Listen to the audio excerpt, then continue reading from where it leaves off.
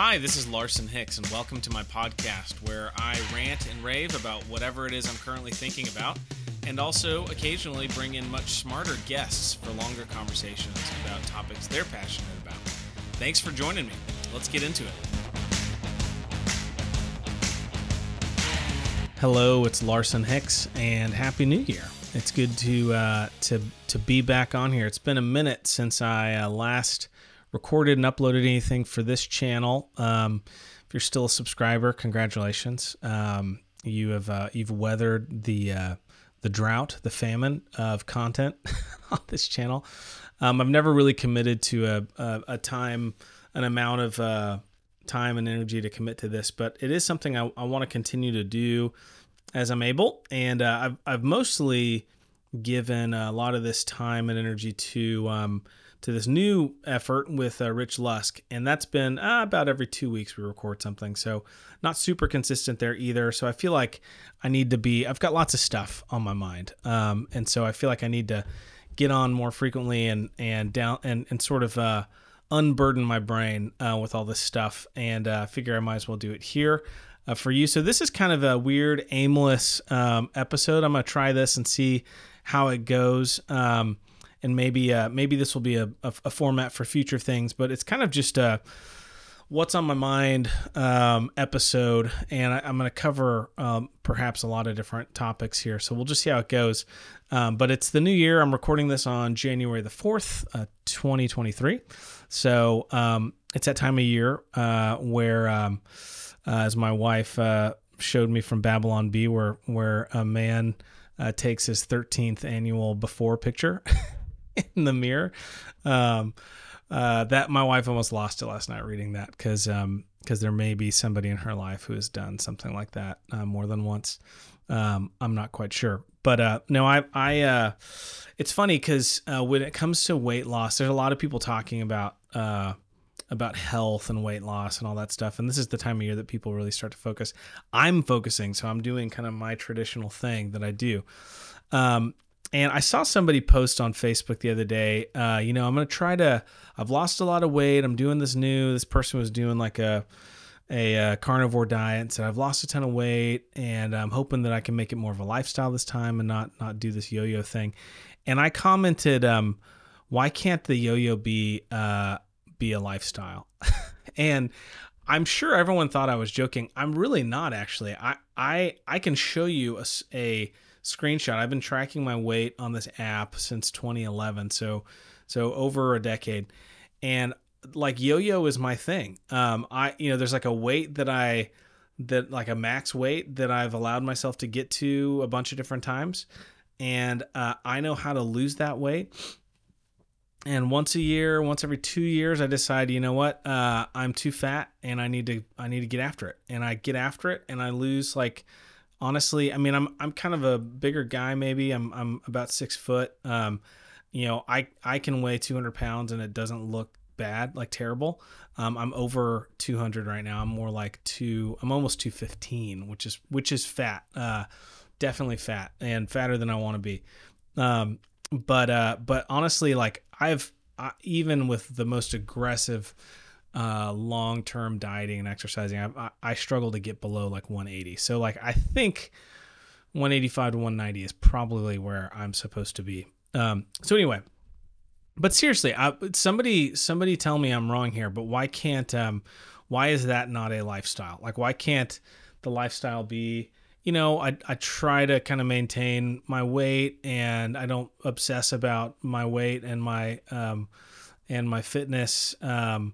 I try to, run and exercise regularly, and I try not to be a glutton. And then if I find myself fatter than I think is appropriate, then I buckle down for a couple of months, and I get skinnier, and then we start the cycle over again. And usually it takes about a year, maybe 2 years, to get back to a place where I'm like, oh, it's time to do that again. I don't know what's wrong with that personally, but you do you. I guess that's just how I've approached it. What else? One of the topics on my mind recently has been authority in the Christian life. And I really think Protestants have a terrible relationship with authority. We just struggle with submission to authority. I think we have all of these kind of existential crises because we don't have any sort of final authority. Our final authority is rather than sola scriptura, it's solo scriptura. It's like me and my Bible. What do I think? And my friend Josh Gibbs, who has a podcast called Proverbial, if you haven't checked it out, it's a tremendous podcast. I don't listen to it religiously. My oldest son does and tells me about the best episodes, and I go in and listen to those. But I really love everything. I've listened to probably 30 different episodes, and they're all wonderful. So highly recommend it. But he grew up. He talked about, he's Eastern Orthodox now, and he grew up Protestant, evangelical, and again, I'm paraphrasing what my son told me about the episode because I haven't listened to it, but he said basically he grew up in a family with a father who every single Sunday his tradition was to get in the car and just talk trash about the sermon that was preached. And when he established his own home, he just realized that's really unhealthy. I don't want to live that way anymore. I don't want my kids to live that way. And so he kind of fled for a much more authoritarian kind of church, where he just had to submit, and it wasn't really up to him to decide what his doctrine was or what was right or wrong. And so he landed on Eastern Orthodox, the Eastern Orthodox Church. And obviously I'm not Eastern Orthodox. I don't recommend you become Eastern Orthodox, but I totally understand where he's coming from. And it's a huge weight off your shoulders to just say, hey, I'm under authority. Those decisions aren't my decisions. So I'm just going to follow what the church teaches. Protestants don't really get to say that. Like, Protestants feel like we've got to figure every single thing out. And if we don't have every single jot and tittle of our doctrine worked out, then somehow we're not real Christians. We're not serious Christians. And I don't think, I think there's a few people that are called to that work. Typically a pastor, theologians, scholars. But I don't think most of us are. And I think it's a real blessing to say, I'm not really sure what I believe on that topic. But I support whatever it is my church teaches. and I'm not really interested in learning more about that right now. Thanks, or having that discussion. That's one side of it. Just in general, I think church membership and authority and being under authority, we just kind of have this sort of we're Americans. Part of our DNA is sort of and our origin story is like rebelling against authority. Even though I know that's not true. There's a lot of people who would argue with that. I think it probably actually kind of is, but that's beside the point. But then as Protestants, our name is Protestants, right? I mean, our name is like we rebelled and protested against the church and did our own thing. So it's part of our DNA there too. If you're from the Western United States, it's all about the pioneers and the Wild West, and that's part of their DNA too. So it's like you just get, for a lot of Americans, being your own independent, the pull yourself up by your bootstraps and being your own man, like that's really part of our DNA, and it's hard to shake. And I think it's there's obviously some great things about it. There's courage and bravery and self-reliance and all that good stuff, but it's also, I think, really troublesome. I see in marriages and in families, I see a lot of dads who just aren't under any authority and bristle under any authority. They can't find a boss that they respect and will follow. They can't find a church or leaders that they agree with or will follow. And that's just God, the world is hierarchical. God built it that way. Sorry. It just is that way. Everyone is either above or below you in some sort of hierarchy, and multiple different layers of hierarchies. This is the world that God made. And I always think of that Fleet Foxes song, Helplessness Blues, where he says, I was raised up believing I was somehow unique, a snowflake distinct among snowflakes, unique in each way you can see. But now, after some thinking, I think I'd rather be a functioning cog in some great machinery serving something beyond me. I have that memorized because I've listened to and sung that song a bazillion times. It's a good song. Um, and I love those opening lines. But I think that's kind of the this like existential crisis that a lot of Americans have, is just this feeling that like everything is up to me. I have to go figure out what I'm going to be in the world. I have to figure out who I am. I have to define that for myself. I can't. There's no one above me. It's just me. And then that kind of calcifies into like this inability to submit to anything. And it rears its ugly head in a lot of places. So if you're, one obvious place to start, if you're a Christian man, if your family if you're not under the authority of a church, do that.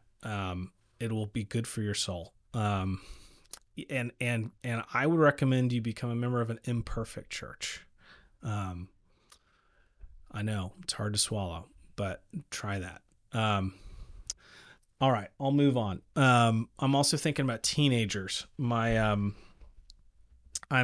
church is we only do Sunday school 1 month out of every quarter. So we take 1 month and we just focus on Sunday school, and then we take the next 2 months off.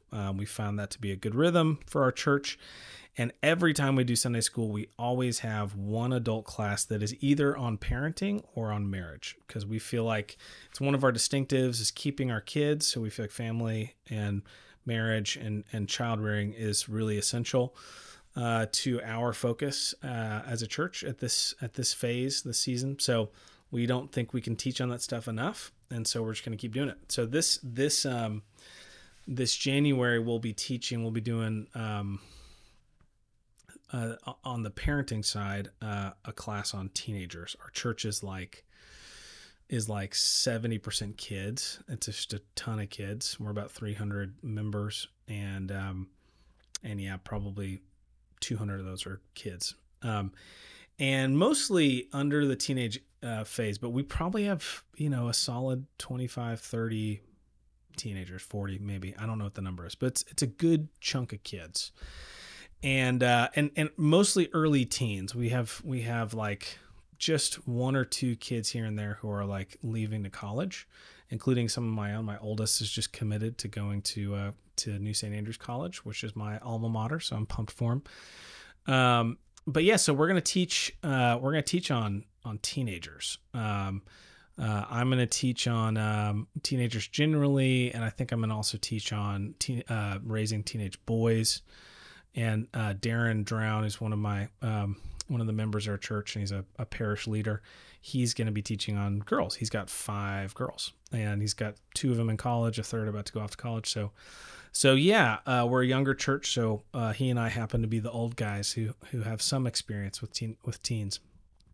But yeah, it's interesting. I think there's a lot of interesting stuff to dive into with raising teenagers, and boys and girls are so different. And how you're raising them, what you're doing in those last years. I haven't raised any teenage girls yet, so I'm eagerly looking forward to Darren's lesson on raising girls.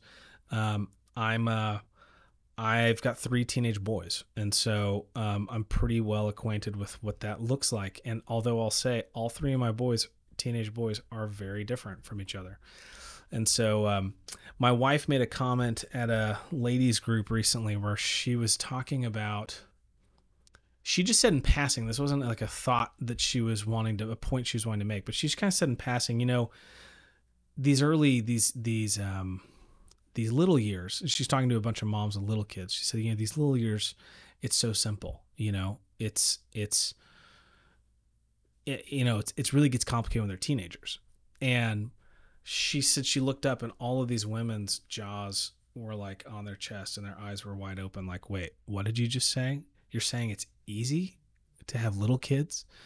And my wife was like, oh, I'm sorry. You guys didn't know this? She was just saying it just gets a lot more complicated when they're older. And I think the point she was trying to make, and I'll reiterate this, the work you do in the little years pays dividends for the teenage years. And all of the nightmare stories that anybody outside of the church will tell you about how just awful teenagers are. I don't think that has to be true by any stretch. But my wife's comment that it's more complicated is totally true, because you're dealing with adults. You're basically dealing with adults who are living at home.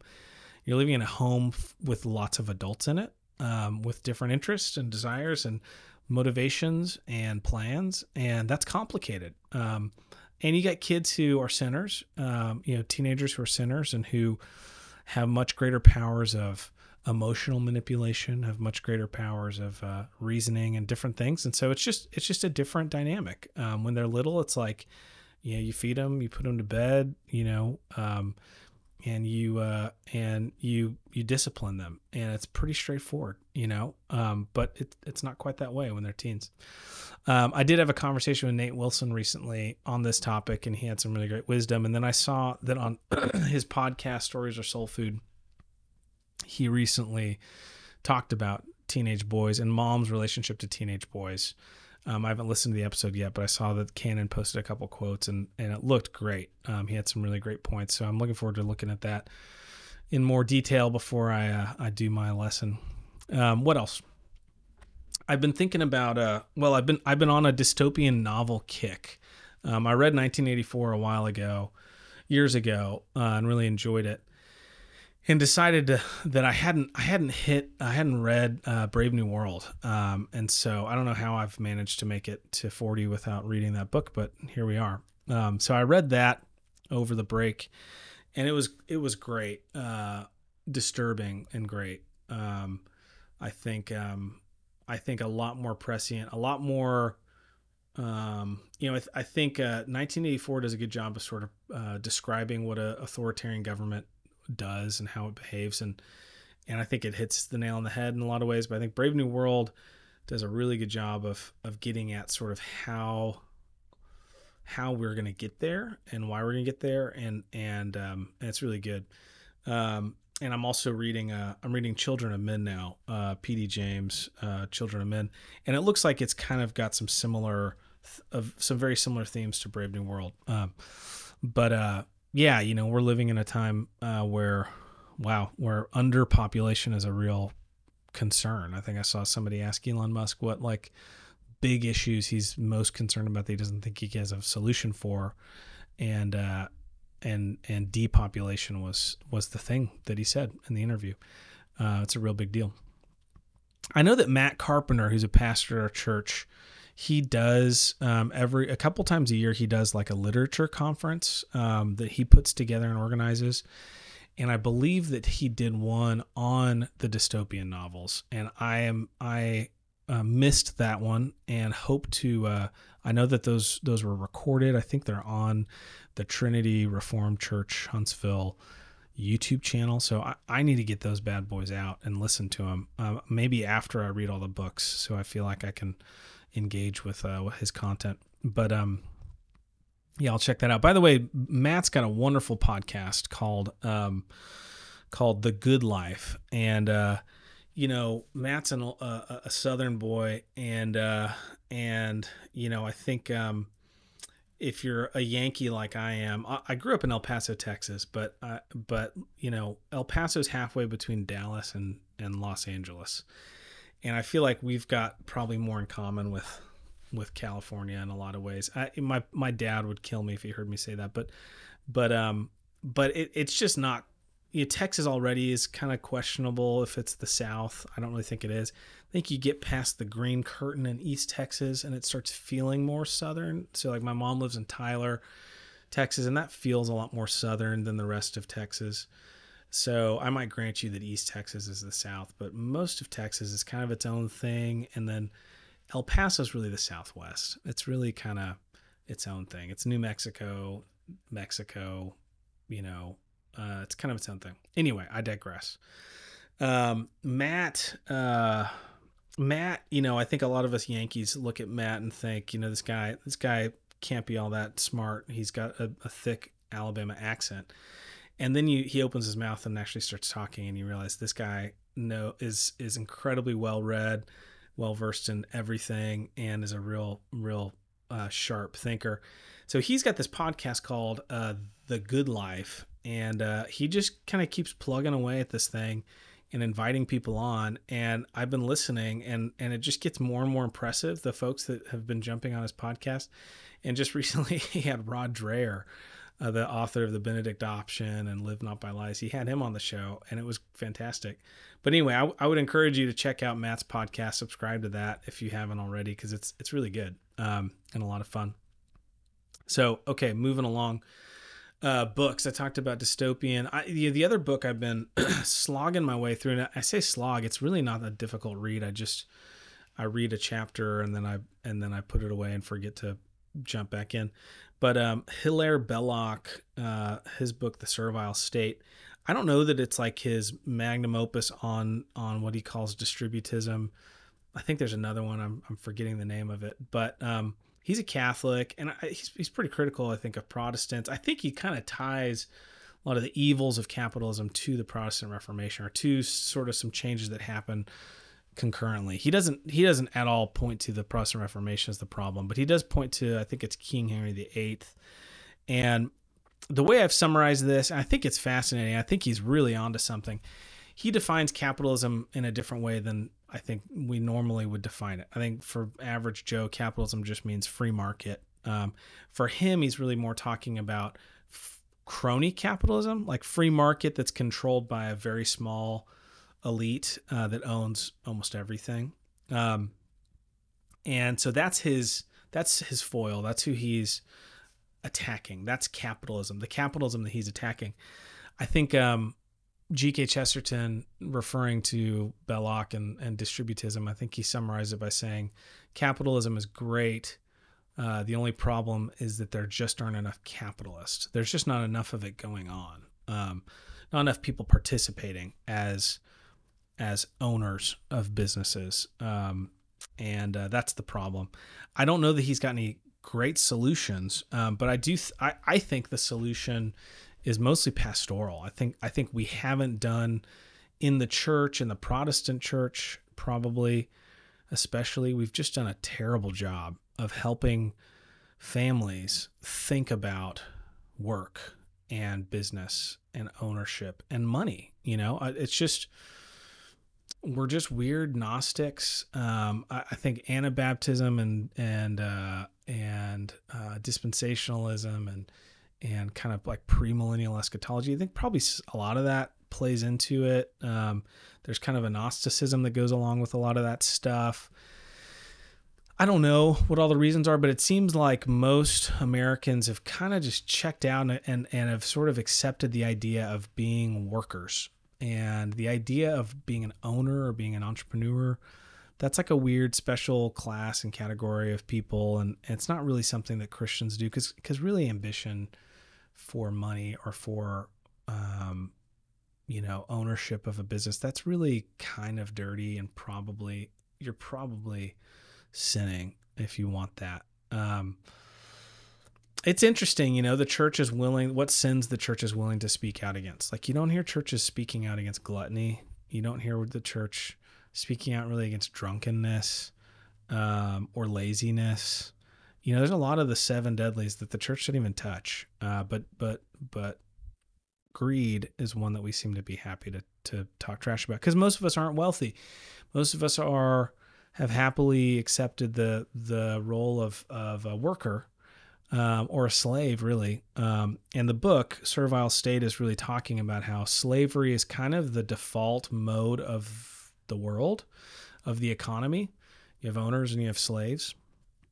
And his definition of a slave is somebody who works for a subsistence. You basically trade all of your time in exchange for a roof and clothes and food. And frankly, if you look at America today, it'd be hard to argue that that's not what we mostly have. We have owner class, the elites who own, the big companies. And then we have employees, who don't own any of it. And they make good money. They have good subsistence. They have lots of, disposable income, to spend on stupid stuff. But your time is not your own. You've contracted all of your time to an employer. So anyway, I think The Servile State, I'm working my way through it because I really do think he's onto something. I think it's really good. I'm kind of in the second half of the book and we'll see if he's got solutions. I think, like I said, I think the solution is pastoral. I think pastors, churches need to catch a vision for this stuff and start teaching and preaching on it a lot. This came up in an elder meeting recently because we're thinking about fundraising, and the whole topic of teaching about money feels icky to so many of us in church leadership. And I totally get it. I feel that way too. And I'm just trying to think about, why do I feel that way? And it's funny because I asked this question at our elder meeting. I said, okay, if we were to make a list of the top 3 biggest issues in all of the marriages in our church, what number would money be? Would money be on that list? And it's like, yeah, money would be on that list for almost every family. So if money is a challenge, problem, stressor for most Christians, and the job of the church is to shepherd the flock, shouldn't we be teaching about it? Shouldn't we be teaching a lot about it? Anyway, I just think that's interesting, and I'm not throwing stones. I'm throwing those stones right at me. I'm a leader at a church who sets the tone and agenda for what we teach, and I'm one of the guys that's responsible for that. And I just am being, reflective there and going, we should probably talk a lot more about this and think a lot more about it. I've done a lot of teaching and thinking about the household and about work and about, seasons of a man's life. But I think there's a lot more work to be done there. And just ambition in general, I think men in the church don't have nearly enough ambition, probably, in their careers. I think the church in our circles tends to really push men to be more ambitious about like family worship and about disciplining their kids and all that stuff, which is all, you should be ambitious about that stuff and focus on. But if you can't go out into the world and lead and crush it, in the name of Jesus, that's a problem. I was just, I got on a rabbit trail the other day reading, if you haven't read Eugen Rosenstock-Huessy, he's a really wonderful Christian thinker from the 40s, 50s, 60s. He taught at Dartmouth. He's from Germany. I took an elective on him, taught by Peter Leithart when I was at New St. Andrews. And he's got a concept of the cross of Christ, and he talks about, this idea of being sort of stretched out on the cross of reality is what he calls it, and it's inside, outside, past and future, and he's just talking about how Christ and Christ lived kind of stretched out on that cross of reality. He was connected to the past, the future, inside and outside, and he really fleshes it out. It's really fascinating, and I was shocked to find that he actually said some things that totally resonate with, like Friedman's book, The Failure of Nerve, which me and Rich Lusk are obsessed with in our podcast, which is called God a Minute. Our latest, we did an episode about empathy, and we ended up talking a ton about Friedman's book, because he basically says leaders need to be differentiated. Leaders need to not get sucked into the emotion don't need to lead by consensus, and they actually have to have some objectivity in order to lead. If you're too empathetic, then that's a problem. Some really interesting stuff there that's like very countercultural today. But Rosenstock-Huessy talks about, okay, so inside is sacred, holy. It's the church. It's the home. If you were to talk about family members and plot family members on this cross of reality, inside is mom, outside is dad, past is son, and future is daughter. I won't explain all that, but you can probably try to start to fill that in. But outside is dad. Dad is going outside and engaging with the world and building out in the world. And just more generally, he's saying Christians, that has to be one dimension of your life. If your life is just an obsession with the inside, with just the church, with just the home, then you're going to be out of whack. You're going to be out of balance. And you're not living a full orbed life, as Christ did. And the Great Commission calls us to go out. And so he talks about, to build things, to break new ground, to move things forward, you have to be out, go on the outside. Inside, again, it was the church and the home. He talks about how the present is not just the sort of fulfillment of the past, but we know our past as Christians, and the future is, we also know the future. Like, we know the end. We have a telos. And he talks about how the present is really the conflict, the convergence, it's the collision of those two things. The present is the past and the future colliding with each other. And again, like, a conservative is somebody who wants to just live in the past and just preserve and conserve what was in the past and not have anything change. That's a ditch. That's a bad thing. A progressive just wants to live in the future, wants to have no regard for the past and where we came from, just wants to look forward. And so the present is us knowing the future, knowing where we're headed, but bringing about through our work and our effort, the present. Anyway, I won't dive deep into that. I thought it was fascinating, though. Eugen Rosenstock QC, most of his work is on, there's a website, I think it's the ERH Project. There's a website where you can get transcripts from a bunch of his lectures and stuff, but I'm a big fan of his. All right. I want to mention, just on this topic again of work and ambition, Aaron Wren has a podcast. He used to be called The Masculinist. He had a newsletter called The Masculinist. He talked and wrote a lot on men's issues. He's broadened his purview a little, and he still talks a lot about those things, but his podcast is now just The Aaron Wren Show. Aaron Wren is spelled Renn. And I think the dude's great. I really love Aaron Wren. And he had an episode recently. This might be the most recent episode on why evangelicals are not in leadership positions. And it was fascinating. I mean, he talked about DeSantis. He talked about Supreme Court. You got a lot of Catholics. You have a lot of Catholics in leadership positions, but you don't have a lot of evangelicals. And he really does a great job of kind of thinking through some of those issues. This whole authority thing was one of those things. But he made a point that I just thought was so great. He was talking about kind of the concept of salt and light and the concept of a faithful presence. That's a very evangelical thing. Christians just need to be salt and light in the workplace. Just have a faithful presence in the workplace. And he basically said that view is it really can be distilled to, you can work in any number of godless companies without getting fired, and just keep your head down and maybe do a good deed every now and then. He told this story he heard at like a faith and work conference about a woman who screwed up and was in a meeting, was getting chewed out, and some man stepped forward and said, "I made that mistake. That was me." And afterwards she was like, "Hey, why'd you do that?" "That was me that made the mistake." He's like, "Well, because Jesus took my place, so I'm taking her place."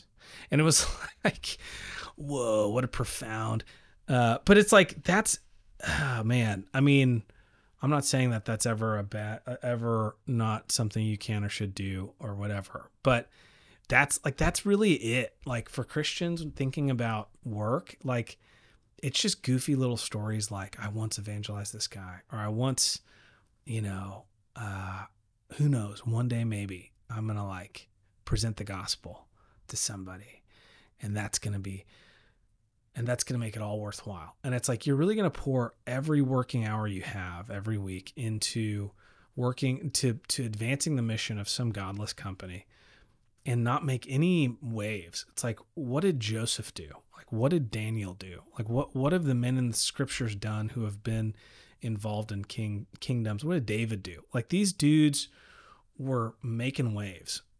They were disrupting things and leading in ways that couldn't be overlooked. And it's just, I don't see what the justification is for Christians to just keep their head down for their entire careers and do whatever thing their boss asks them to do, and never take any sort of, never have any ambition to lead or to change the way things are done at their company, to make things better.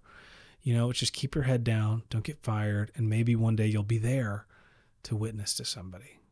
And this is like a bigger topic. I feel like I'm just realizing this. I don't know how it is that I've gone my whole life without really thinking about this, but I just am realizing that for evangelicals, the ultimate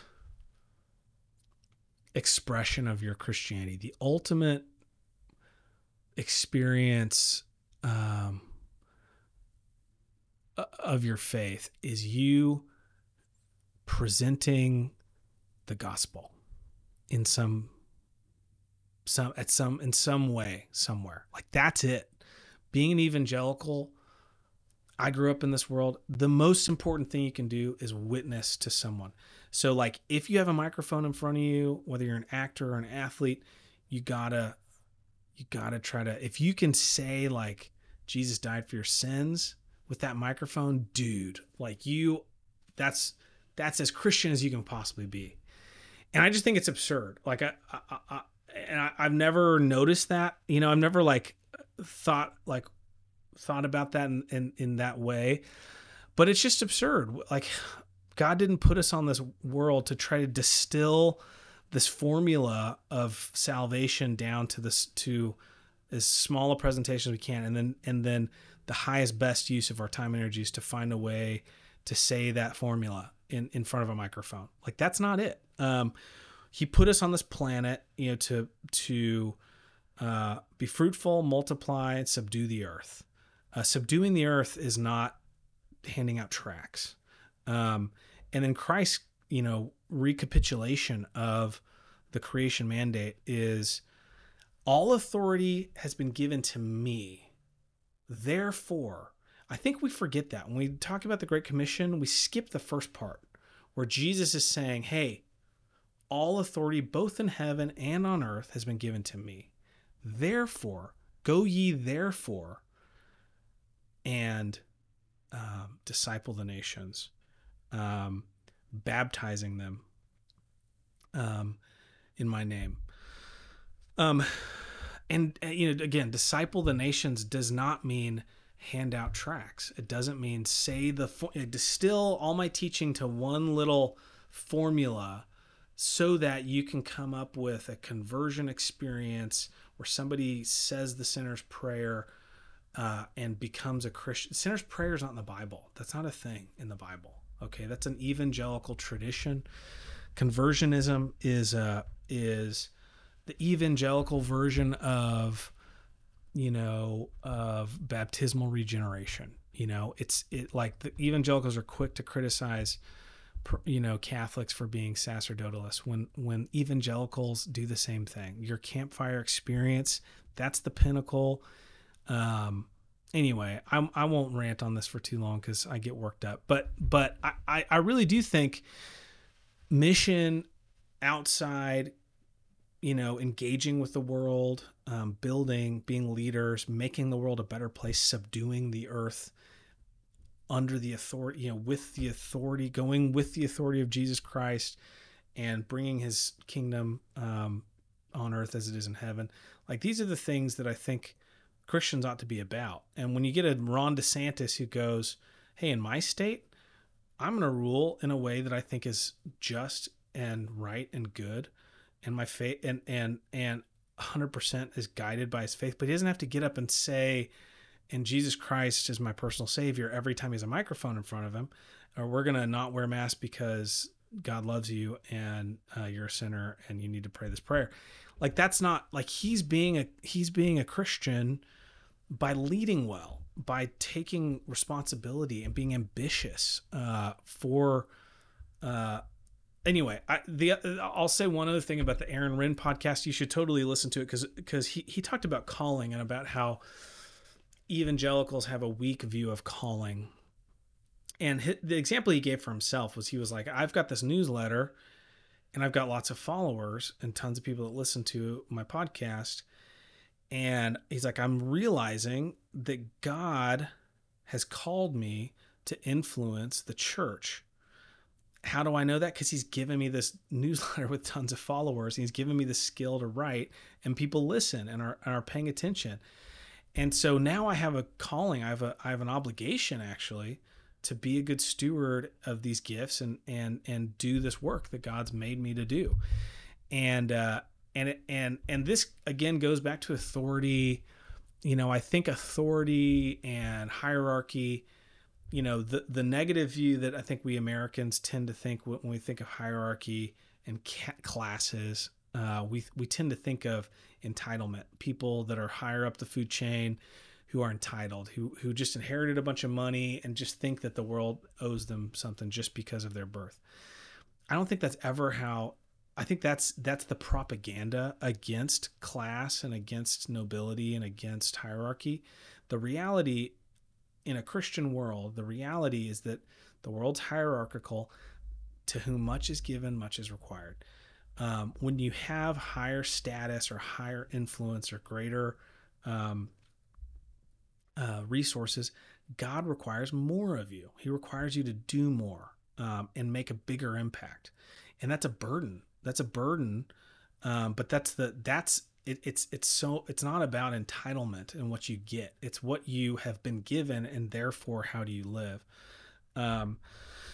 So anyway, I'm ranting, I know, about a bunch of things, but that was kind of the point of today's episode, was just to kind of rant and declutter or deburden my brain with all the stuff that I'm thinking about right now. So I hope this hasn't been too attention deficit for you. Maybe this is a peer into my ADD brain for you who don't get a chance to talk with me very often. Those who know me are like, yeah, Larson's doing the thing he does where he just rants about 25 things. But yeah, it's fun for me. I hope this was an interesting episode. I hope that you're having a great beginning of your year. I hope you crush it this year. I'm trying to crush it this year. So I'll tell you, I started talking about habits. This is my like weight loss thing that I've tried a bunch of things over the years, and this is the thing that works for me. It's really like two things. One is I just don't eat until like 1 or 2 o'clock in the afternoon. Okay. That's just easy for me. Like I haven't eaten, it's almost noon right now. I haven't had any food yet today. I've had a couple cups of coffee. I'm not hungry. I mean, I could eat, but I just, it's so easy for me and it takes so little headspace. Like diets and like counting calories, which I've done, or doing the keto thing, which I've done. That stuff takes so much energy and effort, and like you're thinking about it all the time. Fasting is like, you just don't eat until like the afternoon at some point. And so like, 1 o'clock, 2 o'clock, 3 o'clock, if I get hungry early, then I will. If I'm feeling like, oh man, I'm really hungry. But generally I just try not to eat in the morning. So like my son walked in here this morning, God bless him, with a dozen donuts and said, hey, I'm blessing the family today with some donuts. I had a gift certificate. I just said, no, thanks, man. Maybe I'll have one this afternoon. So that's like my main thing. The second is I do try to cut carbs a little bit. Like and the biggest way I do that is I just don't drink any beer during the week. I'm like have a beer every night kind of guy typically. Especially when I'm hanging out, like when we have people over or whatever, like I'll definitely crack a beer. So I just like don't have a beer in the evenings. Just don't drink alcohol in general during the week and just save that for the weekend. That's like the second thing. And I know there's a ton of calories in like beer and wine. And so I just don't drink it during the week. And I don't like, okay, so I do have this real Achilles heel of Ben & Jerry's ice cream. I love Ben & Jerry's ice cream so much. I think they made a deal with the devil, and their ice cream's amazing. So I will tuck into, a little bit of ice cream on a pretty regular basis in the evening if I'm staying up late. And so I just cut that off too. So it's really just like, okay, try to ease back on the carbs, no alcohol during the week, and just don't eat until like the afternoon. And that generally, I do that. Oh, and then I feel like diet's 85% and exercise is like that little 15% sort of like catalyst that really kicks it up a notch. And so I do try to like run a couple times a week or just do something, active a couple times a week. And I feel like if I do all those things, I'm going to lose like 20 or 30 pounds over the course of 3 or 4 months if I just do that. Maybe less than that. I could show you my diagram of all my last like 15 years. And I do this, every 18 months or so. And I usually lose like 20, 30 pounds. And then I slowly put it back on over the course of a year and a half. And I do it again. So anyway, that's what I'm doing. I'm being very cocky about it. God's going to make this one just be so much more difficult. It's not going to work. And I'm going to be eating my own words here. But anyway, thanks for tuning in and just listening to me rant on this episode. I hope you're having a great day, great week, and look forward to coming back and having you on the show again. All right. We will talk to you later.